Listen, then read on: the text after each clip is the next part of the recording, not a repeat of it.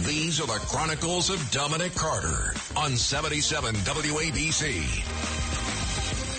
So normally I would say, of course, the Democratic National Convention is not coming to New York next year, but they're actually going to Chicago.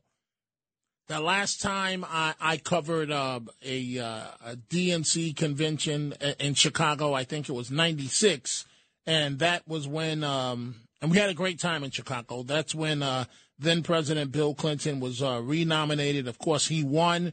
The DNC has announced that the Windy City will host next year's Democratic National Convention. It marks the 12th time party delegates will gather in Chicago. I guarantee you there won't be any crime problems that week, because having done a number of conventions from New Orleans to Los Angeles to Chicago to New York City, when the convention comes to town, somehow the system finds a way to put the police officers out in full public view.